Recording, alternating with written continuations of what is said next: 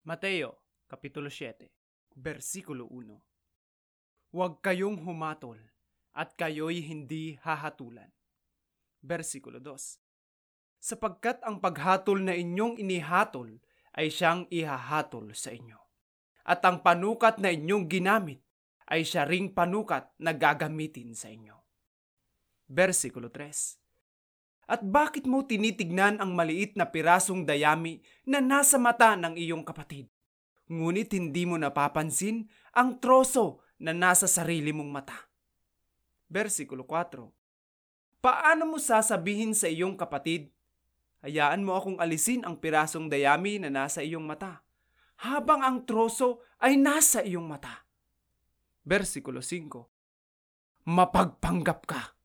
Alisin mo muna ang troso sa iyong mata, at pagkatapos ay malinaw kang makakakita upang alisin ang piraso ng dayami na nasa mata ng iyong kapatid. Versikulo 6. Huwag ninyong ibigay ang anumang banal sa mga aso, at huwag ninyong ihagis ang inyong mga perlas sa harapan ng mga baboy. Kung hindi, ito ay tatapak-tapakan lang nila, at kayo ay babalingan at pagpira-pirasuhin. Versikulo 7. Humingi kayo, at ito ay ibibigay sa inyo. Humanap kayo, at kayo'y makakatagpo. Kumatok kayo, at bubuksan ito para sa inyo. Versikulo 8. Sapagkat ang lahat na humihingi ay makakatanggap, at ang lahat na maghahanap ay makakatagpo, at sa kanila na kumakatok, ito ay mabubuksan. Versikulo 9. O anong tao sa inyo na kapag humingi ng tinapay ang kanyang anak, ay bibigyan niya ng bato? Versikulo 10. O kapag humingi siya ng isda, ay bibigyan niya ng ahas? Versikulo 11. Kaya kung kayong mga masasama ay marunong magbigay ng mga mabubuting kaloob sa inyong mga anak, gaano pa kaya ang inyong Ama na nasa langit, na nagbibigay ng mga mabubuting bagay sa mga humihingi sa Kanya. Versikulo 12. Kaya kung anuman ang gusto ninyong gawin ng mga tao sa inyo, ganoon din ang gawin ninyo sa kanila, sapagkat ito ang sa kautusan at ng mga propeta. Versikulo 13. Pumasok kayo sa makipot na tarangkahan, sapagkat malawak ang tarangkahan at malapad ang daan patungo sa kapahamakan, at maraming tao ang dumaraan doon. Versikulo 14. Subalit makitid ang tarangkahan at makitid ang daan na patungo sa buhay, at kakaunti ang nakakahanap nito.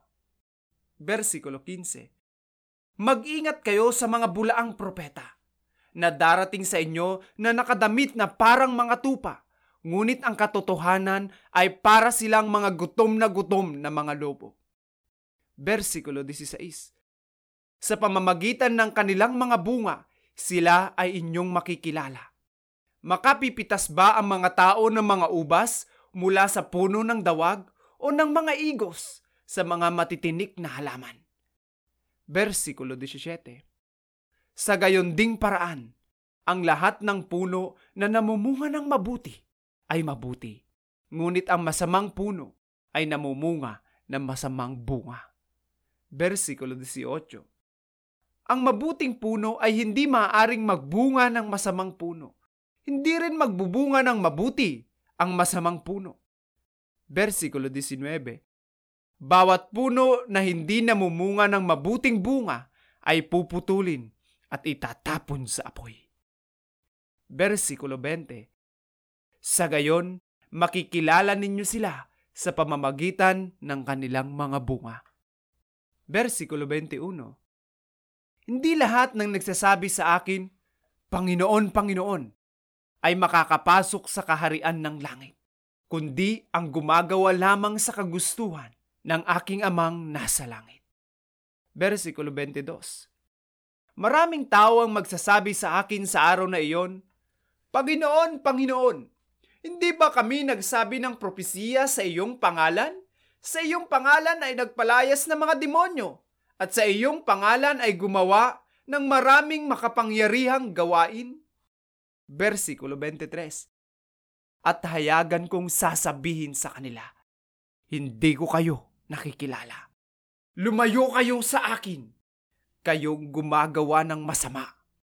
Versikulo 24. Kaya ang lahat na nakikinig sa aking mga salita at sumusunod sa kanila ay maihahalin tulad sa isang matalinong tao na nagtayo ng kanyang bahay sa isang bato. Versikulo 25. Bumuhos ang ulan at bumaha, umihip ang hangin at hinagupit ang bahay, ngunit hindi ito bumagsak, sapagkat ito ay natatayo sa bato. Versikulo 26.